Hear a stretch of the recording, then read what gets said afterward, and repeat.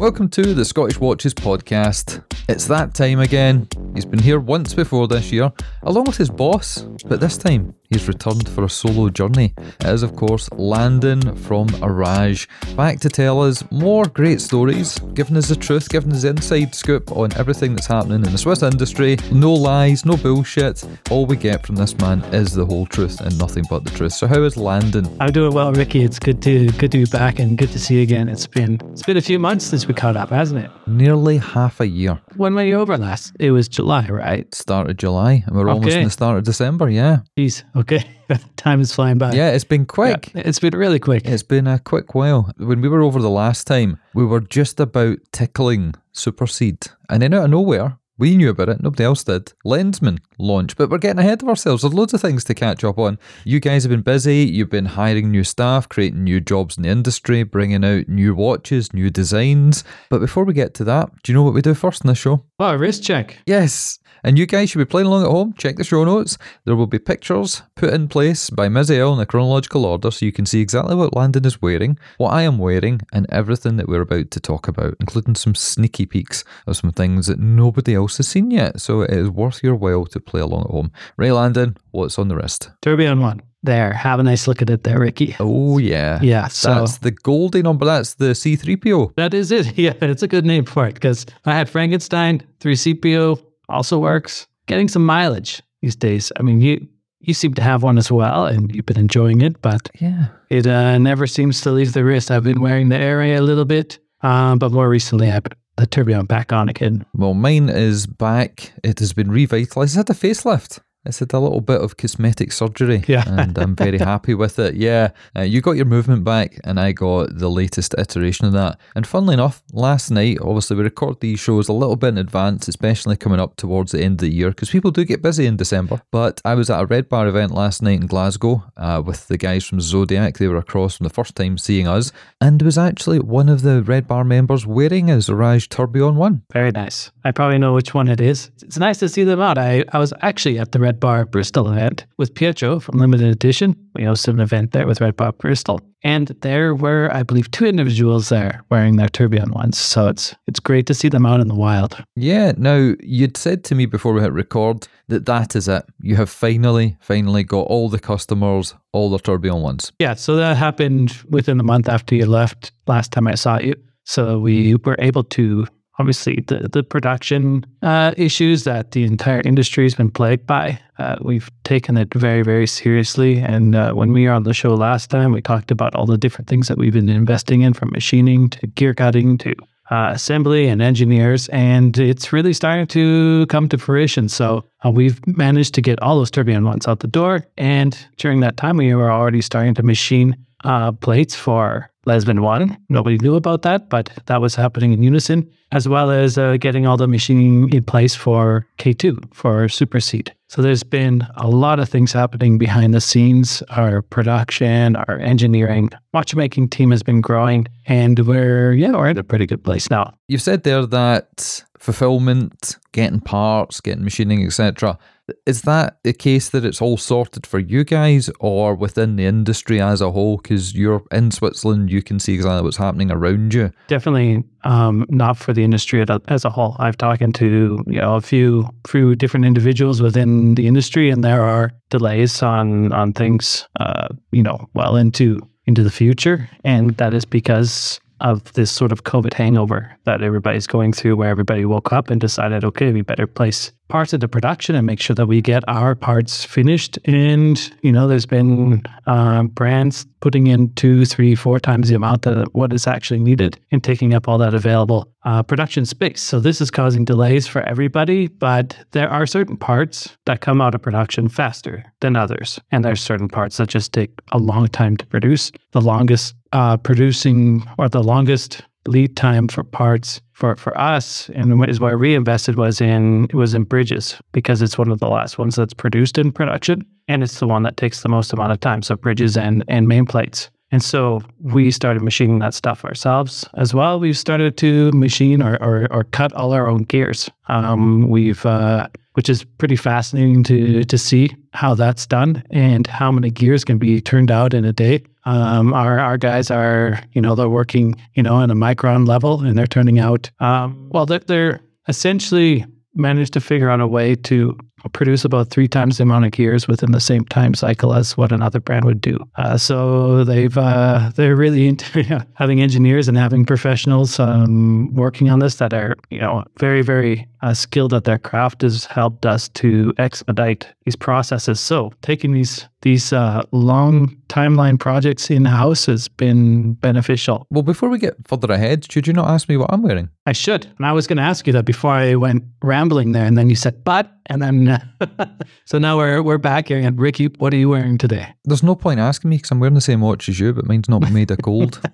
Okay. The 904L stainless steel Tourbillon one. Yeah, that one. Yeah. That's been getting a lot more wrist time recently. Yeah, since I got it back. I used it a little bit, and then a whole load of different watches came in to play with. But yours has come back out. You might have seen a post on Instagram just a couple of weeks ago there. Probably the big thing to talk about is the new release, right? Yep. We knew about it when we were over, because one of the whole points of us coming across to Switzerland to see you guys was to go on a tour of all the different production facilities that you use for the different constituent parts, because you're very open and honest and you tell people like it is. These are Swiss-made components, Swiss-made parts, but you utilise the best in the business for the different areas of expertise that people can produce parts in. The guys that do certain types of dials, certain metalwork, certain finishing. You'd worked with Armin Strom. We got to meet them in person again, thanks to you guys. And with the stuff you're doing just now, leading on to Lensman, I suppose that's probably where we should land. So where was the idea of doing a watch that was to do with photography? We've kind of given a little bit of the story from what we could piece together ourselves, but straight from the horse's mouth. Tell us, what was the design ideas behind that? Well, this actually started well over a year ago. The ideation of creating a photography-inspired watch or photography-inspired collection, because Lensman 1 is the first of the Lensman series. So there will be a Lensman 2. And the idea to start with the Tourbillon is that coming off of the Tourbillon 1, we just had so many requests from enthusiasts for a Tourbillon watch that it just seemed fitting that we start with the Tourbillon in the collection. So the idea of working from the photography standpoint is due to I guess myself and Marcus within the company. Marcus is an engineer who's very much the gearhead when it comes to photography, and then there's myself, who once upon a time worked as a professional photographer in action sports and in different capacities. And today I just see, from Instagram to, Red Bar meetups, everybody has their phone out. They love taking photos of their watches. Integrating these two worlds just seemed kind of natural as well. The collector mindset behind watches and photography is pretty much the same. I mean, from a standpoint is that people like to collect cameras. I myself collect cameras, and I know individuals that collect different cameras. I probably have more cameras than I have watches, and it's just something that I enjoy. So everything from film cameras to old digital stuff. What's the oldest digital camera you've got? The oldest digital working camera at the moment is the D1 from Nikon. Yeah. Oh, what's that, 1998, 99? It was an early, or was it 2000, somewhere in there. But I started shooting with that. Then it turned into, then I got into the D100 and I went D70s, and I shot a bunch of those D70s, and then it went into the D700, which I used a lot for action sports photography. I think I went through 3 of those, and I still have a D700. And then, I have a few other little film cameras from medium format stuff to 35 millimeter. Oh, what do you got here? You got the new Nikon Z. Yeah, Z9. Yeah, nice, Ricky. That's good. I also have a Z6. It's what I use for shooting some of the watch stuff, but the Z9 is very nice. It's insane. Gave it its first run through last night. Depending how this show goes out, you might have heard this story already, so I'll make it brief in case you already have. Took this out for going at Red Bar, which, if anyone has been to Glasgow Red Bar, and you have, it's like taking photos in a coal mine. Yeah, it is a horrible place to shoot photos in. It's bollocks. And everyone has to use their phone for the LED flash to illuminate things, which means if they're doing that, then someone else has to use their phone to take the picture. So I was using available light across the whole place, and the quality of the images on the Z9 versus the D800 that I had before that's been running for 10 years, it is night and day. And the way that it instantly focuses, and it does 8K video, 60 frames a second, internal RAW recording, just absolutely incredible. Really, really happy with it. And glad that I held out for this instead of going for the 850 or the Z6 or the Z7, stuff like that. So yeah, putting that to the side, we're here to talk about watches. Continue, tell me more about Lensman. Yeah, so we started looking at, how to tell this story of around photography. And when I was involved in action sports photography, people referred to one another as lensmen or a master lensman per se. And like there's a master lensman, and it was just something that kind of stuck, and it rolled off the tongue. And he said, "Hey, that's the name we're going to pick, lensman. I like that." So that's the way that it came to be. And then we started looking at how to.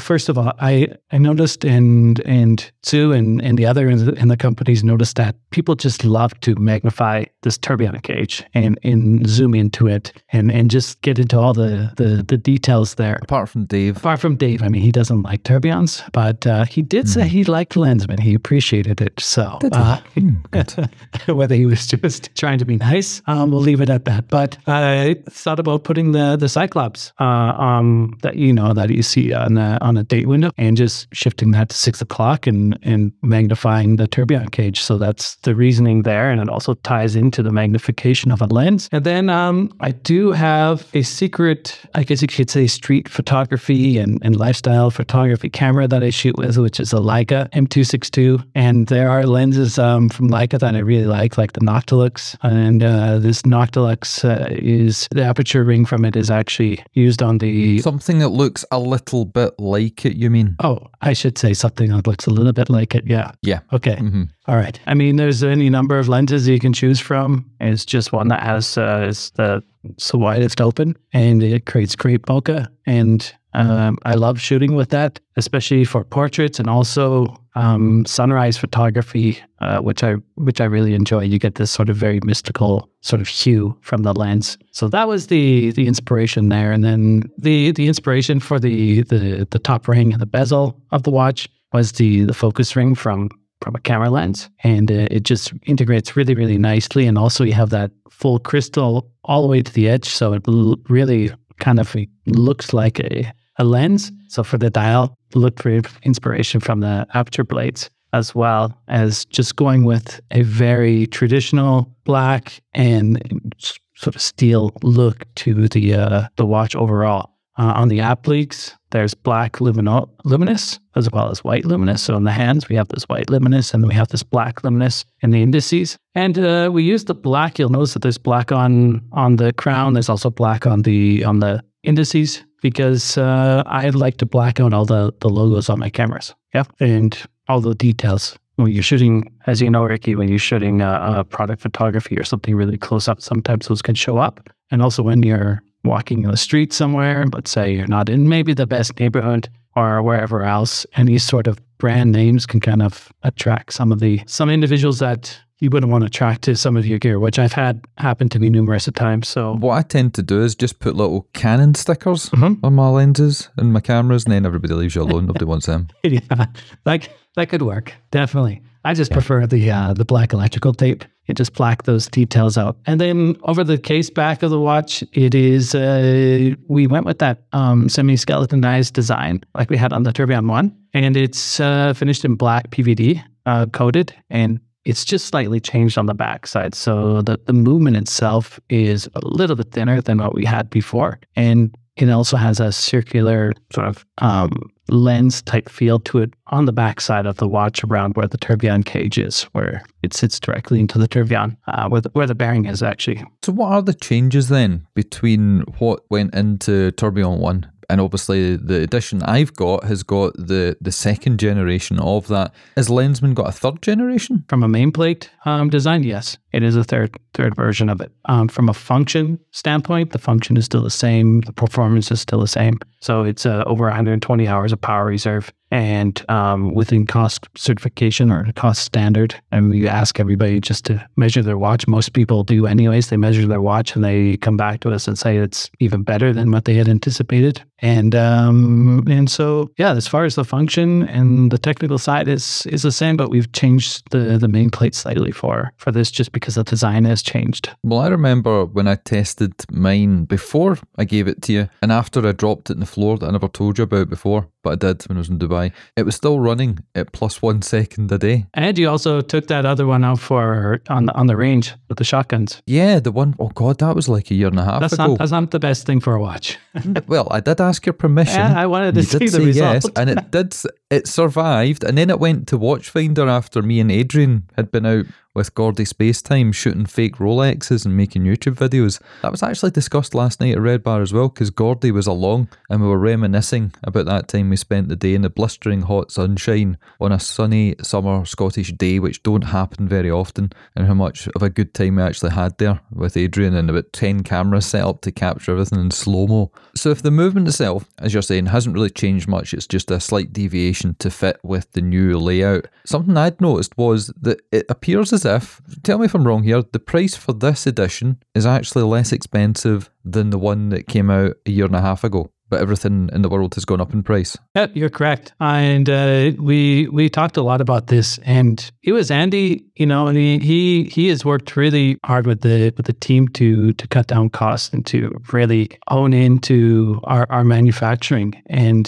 through taking a lot of our manufacturing more in-house with each and every project, we've been able to get costs under control. He always says cost comes from not knowing. And typically when a brand has a lot of cost, they have a higher price point because there's middlemen along the way that need to earn some level of margin, and it completely impacts the end cost of the watch. So with this project, we looked around. Also what was happening in the market is that there's this sort of, I guess you could say, corporate inflation that's happening, inflation for the sake of inflation happening, not because maybe some brands have incurred some additional costs, but they see it as a way just to put the price up because, hey, everybody else is doing it. And Andy is a very honest individual, saying that's not the right thing to do. And if anything, because we have our costs under control, we should be looking at bringing the price down. So it is actually around 100 Swiss francs less in production than Tourbillon 1 is. But the difference between Tourbillon 1 and this one, Lensman 1, is that this we've included tax, duties, and shipping in the price of the watch, whereas those were not included in Tourbillon 1. So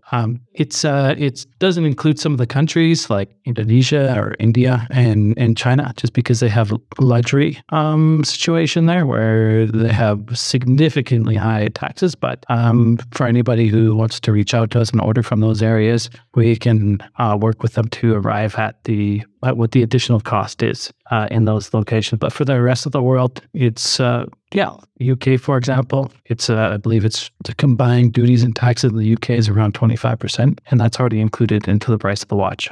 That's good, because it's a bit of a gotcha. I got a gotcha the other day. I bought something from Amazon, and it didn't say that it was coming from a third-party dealer. It didn't say it was coming from somewhere out with the UK, and I get hit with a £70 custom charge for buying something on Amazon. So I wasn't expecting that, and I'm like, what the hell's going on here? So that is fantastic news, and if you'd managed to keep it the same price, would have been impressive, but to actually reduce it is something else, because nobody in the watch industry seems to be doing that. Even the smaller microbrand guys, they've really struggled in the last 6 months to a year to keep their prices competitive, and they've had to increase their prices, and we know behind the scenes exactly what goes on. So well done to you guys for managing to do that. What is the situation then for people that are looking to jump on board with this one? When can they order? How long is it going to take? Do you have an idea of how many watches you can produce in this lineup per month, per year? Actually, from when we're recording this, November 22nd at 1400 Central European Time, I will go live with the pre-order, and it's priced at 83.90 Swiss francs, so 8,390 Swiss francs. That's including shipping, duties, tax, and that price is going to be open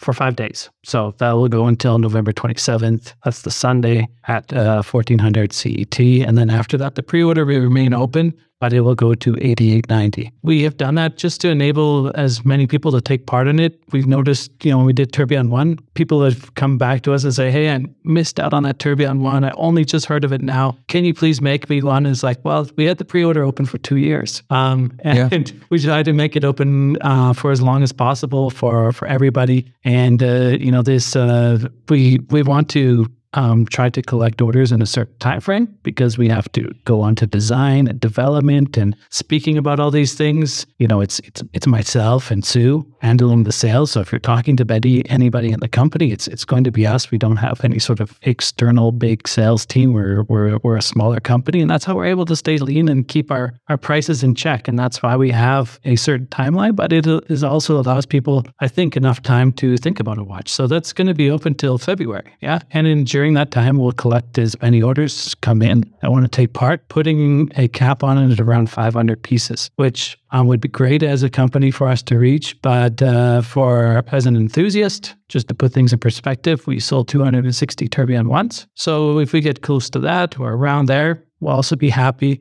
And we'll stop basically at the start of February with Lensman. It'll be a single edition, and it will continue on from there. So if we, let's say, sell 300 pieces, there'll only be 300 pieces in the market. That's pretty good going. And I remember being over in New York just a couple of months ago there, and I brought the Tourbillon 1 with me. I was bringing watches that maybe the Yanks had not seen before. And a lot of people were, like you say, oh, I've never heard of this, I've never seen it before. And I'm thinking, it's been everywhere. It was no dinky. We've talked about it. Watchfinders talked about it. You must have been living under a rock. But I did tell them, don't worry, something's coming out. Keep an eye on our page. We'll tell you as soon as we know something, or we're allowed to tell you. So that is good. And everybody that has seen my Tourbillon 1 in real life, as well as obviously the pictures online, they've been blown away by it. And they've been blown away by the price point. So this new one here, which is not as divisive looking, because a lot of people really appreciated my watch, but looked at it and said that lattice arrangement wasn't quite in their wheelhouse, especially Dave. Dave wasn't a big fan of it, but as you say, he prefers the Lensman. And what's the response been like since the announcement? What's the feedback been like? Because as you say, you're the guy that's got a little picture on the website that says, would you like to chat? Yeah. So what have people been chatting to you about the new one? There's been a lot of excitement, and it's interesting because we've had those customers that have come to us and said, listen, we want to have a traditional design. That's when Tourbillon 1 first came out. It's like, I hate skeleton design watches, and this is never going to sell, and everything else. And now that we've created Tourbillon 1, there's a lot of demand for it, and there's a lot of interest. So that's sort of been, I guess, implanted in people's mind as an expected tourbillon design from Orage. But we were listening to our customers that didn't want to have a semi-skeletonized design, and we went with more of a traditional dial with a hole punch design in Lensman 1. And those customers love it. And then there's still the ones that said, why can't you do the skeleton design again, And it's like, oh, we're always trying to do something different and new. And it's been interesting. But for the most part, the response has been extremely positive, especially around the story that's built in around it. It's not like we just, hired XYZ photographer or model and made them the face of this project. It's something that's close to me and other individuals in our company, and we're just sharing with people our interests in the world, and we've realized that there's others that share those same interests. So as I've been touring around, when there's been to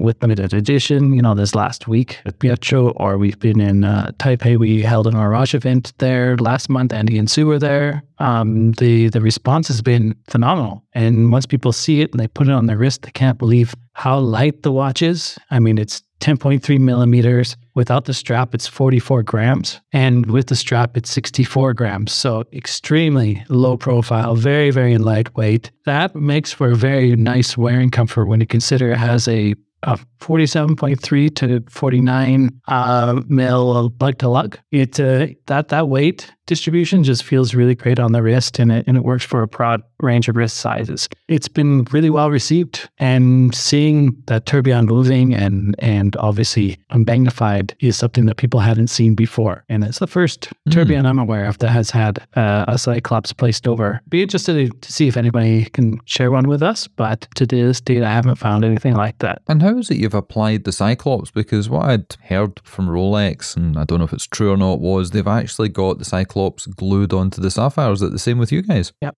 Okay, that was a quick answer. Thanks, Landon. We'll move on to the next thing.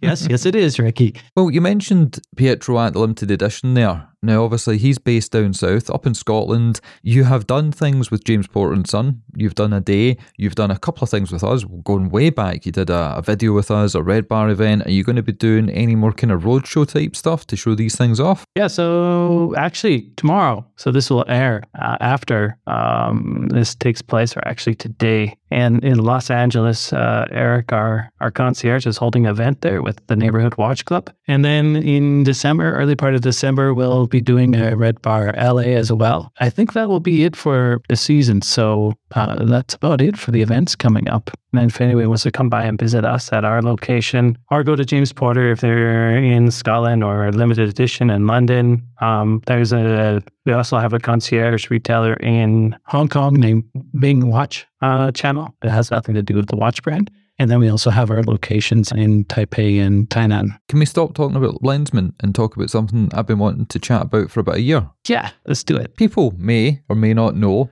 there was a patent involving silicon technology with watchmaking. And that patent is no longer, apparently. So do you want to tell us that story? Well, it is still in place, yeah.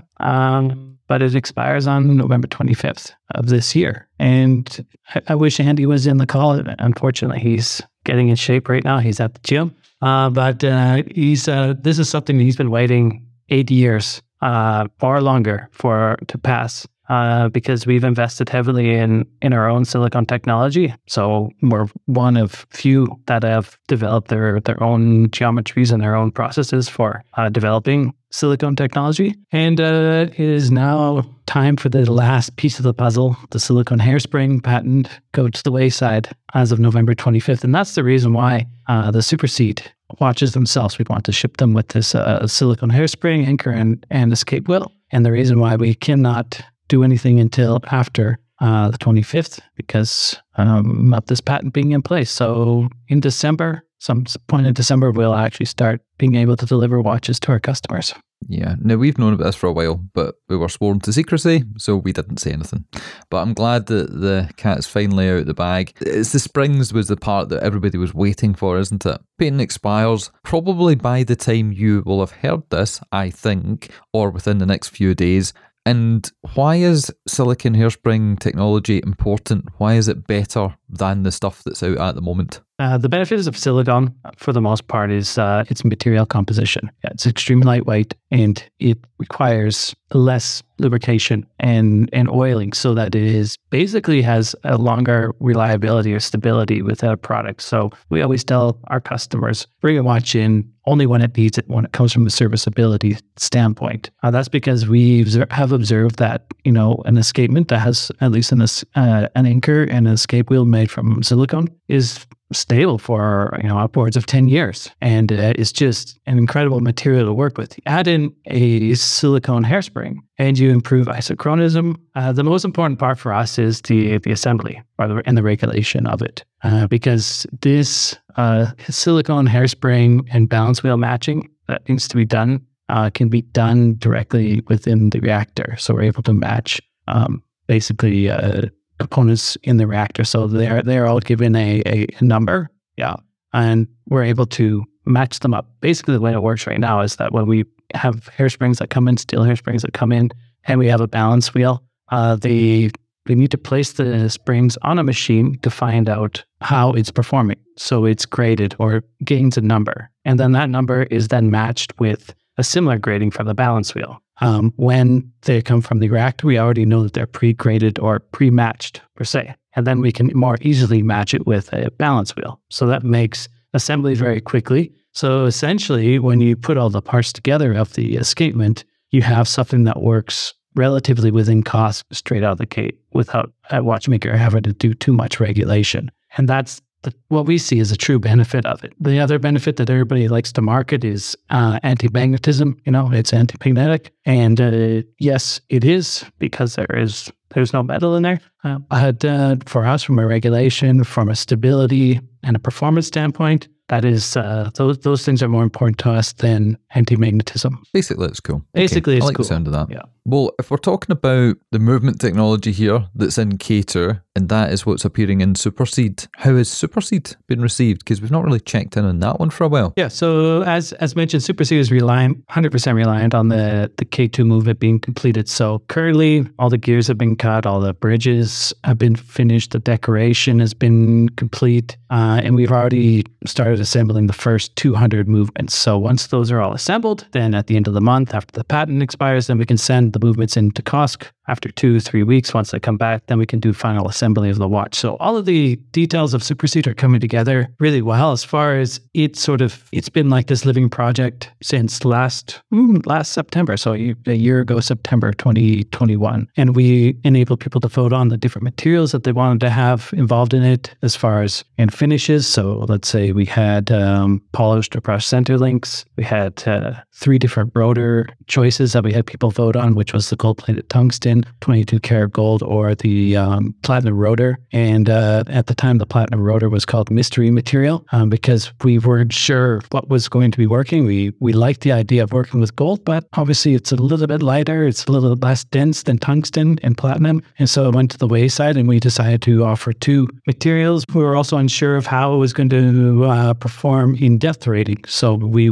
had liked it to reach 200 meters, and we communicated that up front that, right now it's 100 meters water resistance. We're trying to get it to 200, and we managed to do that as well. So it's a 200 meter watch, under 10 millimeters, GMT with day-night indicator, power reserve indicator, calendar, and that is, to my understanding, the thinnest watch that can reach that depth rating with those functions. So we managed to add all that in, and then we started bringing in different rubber straps. There's been big interest in us finally having an orange strap. Yeah, people have been requesting that for a long time. And we found a nice color orange. We've integrated that into the selection now. So now you have 6 rubber straps to choose from. And then the last piece of the puzzle, which we're just finishing right now, is the tool that goes along with the watch, which enables you to change the strap and the bracelet. Yeah, because the watch or the straps are fixed with a hex screw. And we've developed a tool that basically holds the watch in place and enables you to change that easily without having to worry about things scratching or the watch slipping out of your hand. And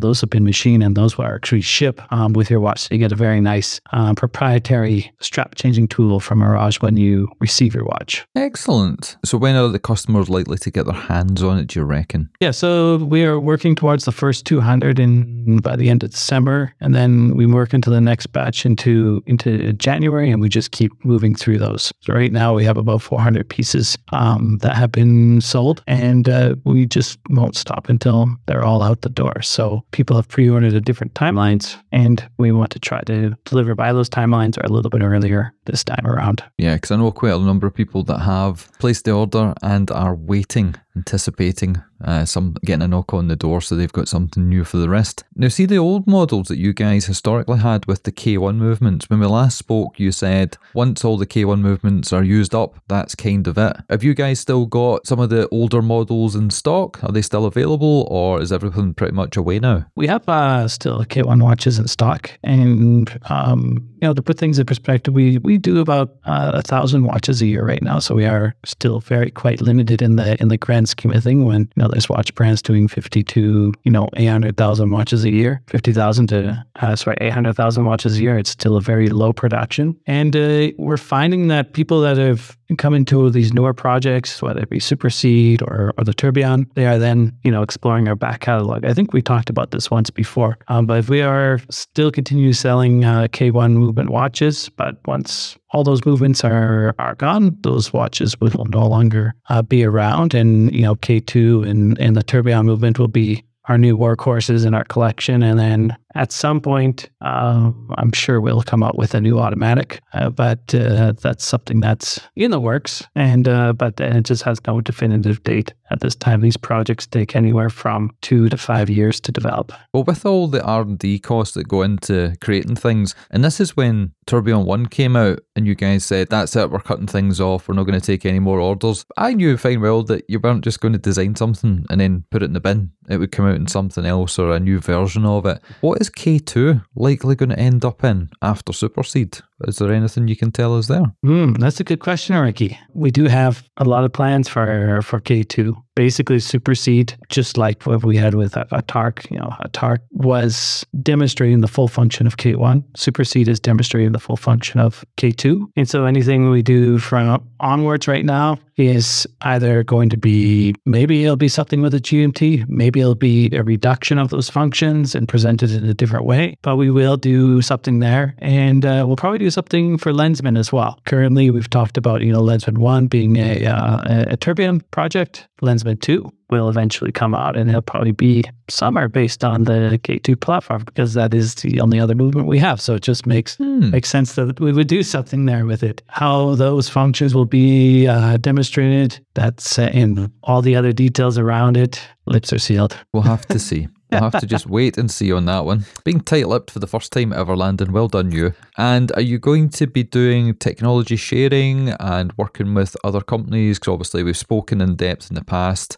about you working with the guys at Bremont. I was recently down there seeing the launch of their new integrated bracelet models, Supernova, etc. And they were chatting away. We actually had, I don't know if you heard the show, but we actually had Nick on the show discussing the new range that they had out and how the partnership with you guys is going very well. Are you working with them on future things, or are you going to be taking K2 technology out to the open market to enable other developers to use it? Yeah, as far as K2 is concerned in Turbium, there isn't anybody that we're working with on it at this time. So I can openly say that those are, I guess, Orage developments. And currently there isn't any interest to do much else there. As far as our relationship with Bremont, exactly as Nick said, it's going very well. And so I got a great team to work with. Anytime I bump into somebody, it's always nice to have a laugh with them and to hang out and to see the projects that they're bringing to light with K1. It's nice to see that it's moved onto this next generation of watches and to see it continue on with them. So as far as other brands are concerned,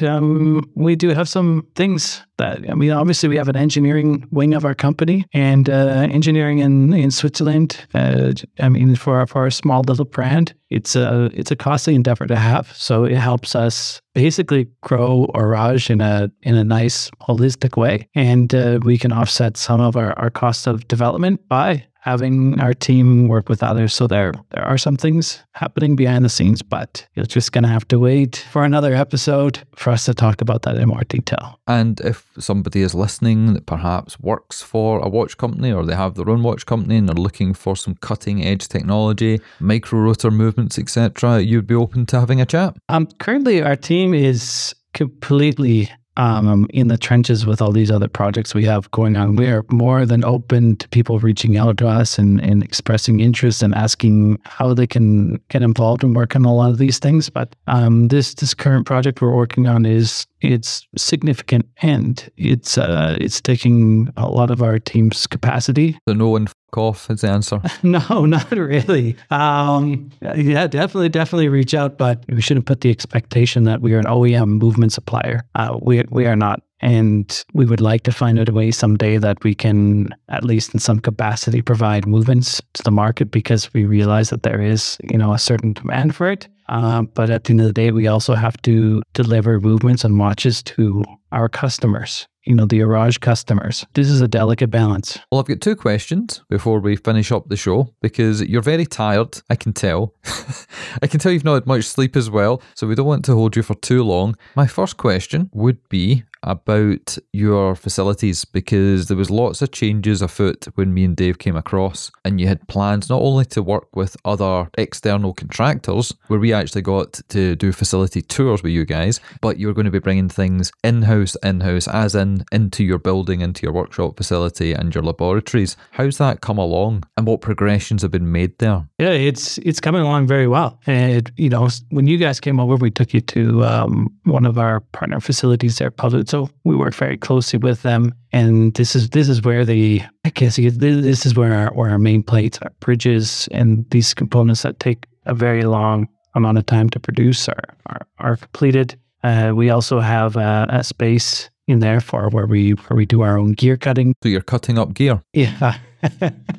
We're doing gear cutting and plate manufacturing there. So bridges, all the flat parts are done there. And then as far as our facility where, you had seen the watchmaking, the decoration, and, the facility looked more like a laboratory. We're going to be expanding into the last wing there in the building. And we will be bringing in probably a couple more machines and doing some machining in that facility, as well as integrating our back office personnel into that location too, and just expanding it there. So as far as it's you to come and see us, I believe we've hired two more engineers, a couple more watchmakers, and a couple of individuals to help with quality control and sourcing as well. Nice to see that's moving along. You did actually show us the big empty warehouse part of the building. Yeah, that's that you were going to be moving into. That's where we're going, and so it'll be a pretty good space. We're going to be putting up some walls and all that, and yeah, it'll be fun. Good, that's where the sauna will end up, in the pool room. Perfect. One of the things that you guys mentioned in the last show, and it was kind of thrown in and then quickly moved away from, was diamonds and lab grown. There was a little bit of a chat there. And then I just so happened to be at a press conference with George Kern at Breitling, and they started talking about the same kind of stuff. So how is all that progressing? Yeah, well, it's been progressing for a long time.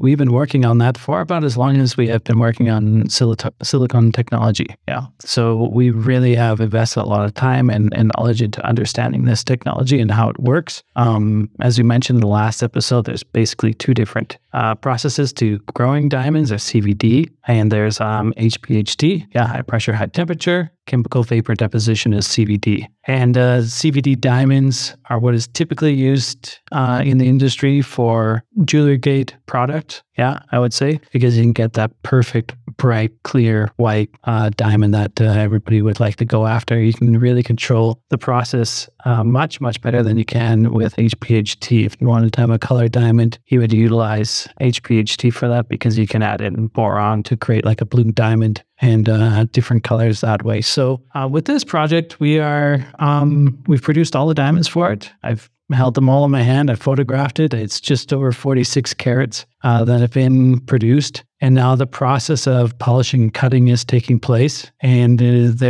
we are actually starting that in the next month. So I'll be in the facility gathering some creative content there, photo and video, showing that process of how we actually polish and cut that, and also sharing some insights with the individuals that actually work with that material.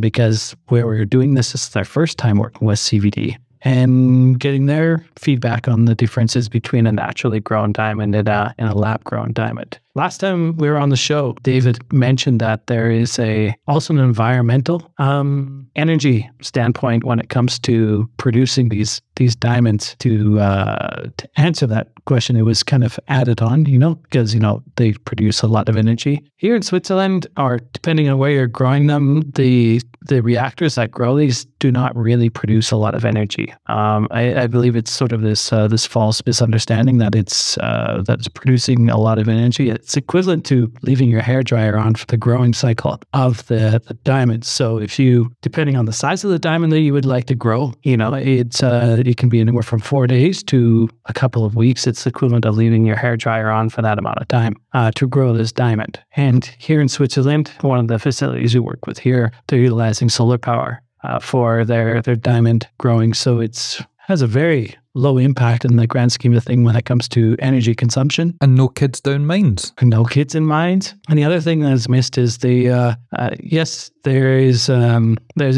issue with what's known as blood diamonds and conflict diamonds, but there's also conflict polishing and cutting. Yeah, which isn't spoken about very much. And, polishing and cutting is a very hands-on, laborious process. And understanding where your diamonds are cut and where they're polished, obviously, is super important, because typically something can be produced or purchased from an ethical location, and but where it goes from there into the cutting and polishing side of things is usually pretty gray. And we're cutting and polishing our diamonds directly here in Switzerland. And so we'll share that. We'll show everybody how we're going about that process for this upcoming watch. And for the people that maybe didn't hear the last episode or are a little bit fuzzy in the details, tell us about the watch before we finish up our show. Yeah, so as I mentioned, I had 46.5 carats was diamonds that I was photographing and just lying about. I know what it's like. Yeah, it's. Oh, you're cutting up your gear. Yeah, before they're cut and polished, you would just think that they're little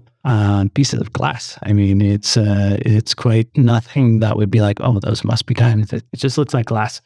And so, where are we at, right? The question I actually asked was, tell us about the watch. Tell you about the watch. So it's gone from 46. Yeah, if you could. Yeah, tell you about the watch. Has it got diamonds in it? 46 carats, and it's going to be basically after cutting and polishing, it'll be around 15 carats, 15 and a half carats. And this is an invisible set, and they're all baguette diamonds, and they're set onto a watch? White gold case. As far as the details of the dial and all that, I don't want to go into too much detail because it will be a surprise, obviously, but it will be either a one of one or a one of two, and it'll be super exclusive. But this is a watch or a timepiece that will then kick off our brand into producing more of these CVD diamond projects. We want to work exclusively with it. We're not interested in any of the traditional naturally grown diamonds.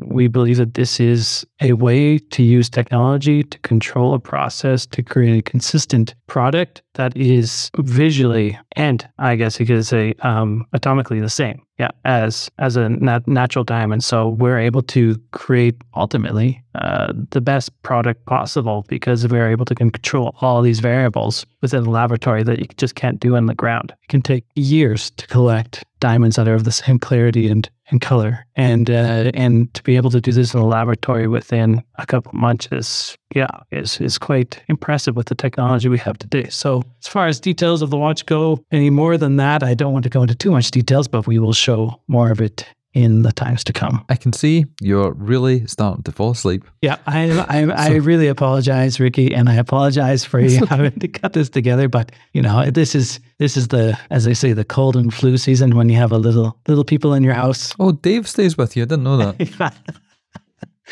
No, that's cool. Listen, I really appreciate you giving us a little bit of time, especially when you're a little bit under the weather and you have got the minions roaming around freely looking for candy from Halloween. Always good to chat. It's even better to do it in person, so I will be back across to see you guys next year. Obviously, it's getting a little bit cold, and I know what Switzerland's like in the winter. As I head over next year, probably for Watches and Wonders, instead of being there just for a couple of days, which was a mistake that we made this year, thinking we could cover everything. If I come across for a week, do the full Watches and Wonders, and then zip across and see you guys, along with some of the other people that we didn't really get a chance to see. We didn't get a chance to bump into Raphael at Formex. They were in a kind of moving situation. I know you work with those guys. You put us in touch with them years ago, and the guys at Arm & Strom. So we'll definitely come across, spend a little bit more time, and hopefully you'll be on the mend and there'll be new things that we can share with the listeners. Thanks as always for the time today, Ricky. And the door is always open for you guys. So definitely come over and visit us when you're at Watches and Wonders. And if you'd like to support Landon, we have a GoFundMe for his funeral arrangements. Details will be in the show notes. Right, Landon, if people want to check out what you're up to, where can they check out stuff? Ourhouse.com or Our Swiss at Instagram, Facebook. By the time this thing probably releases, November 22nd, we will have the pre-order going for Lensman, as well as Super Seat as well. That's where it's all happening. And obviously, join in on our forum, typically once a week or every 2 weeks. I'm writing something in there where you can hop in the chat, read all the updates that we've been working on with regards to machining and production and movement and watch development. So join in there. It's you can find it directly on our webpage. It's under our forum. I really liked reading through the different parts of the article on Tourbillon 1. I think there was 4 parts. There was only 4 parts I've read so far. And that was cool. Going through the history, obviously owning one and seeing the progression over the years. So the website, the forum, the articles, the blogs, the amount of transparency you guys have got and continue to have is unparalleled anywhere else in the industry. And it's a leading light for everybody else they should follow, because if something doesn't sound right, people aren't stupid. They know how to use Google. They know how to use a Wayback Machine and Google Cache. They can find out little bits and pieces, and it just takes away people's enjoyment and trust if brands aren't open and honest about things, and you guys always have been. Some of the comments, actually somebody a couple of weeks ago messaged me to say, what was the episode number for the guys over in Switzerland that were telling the truth about stuff.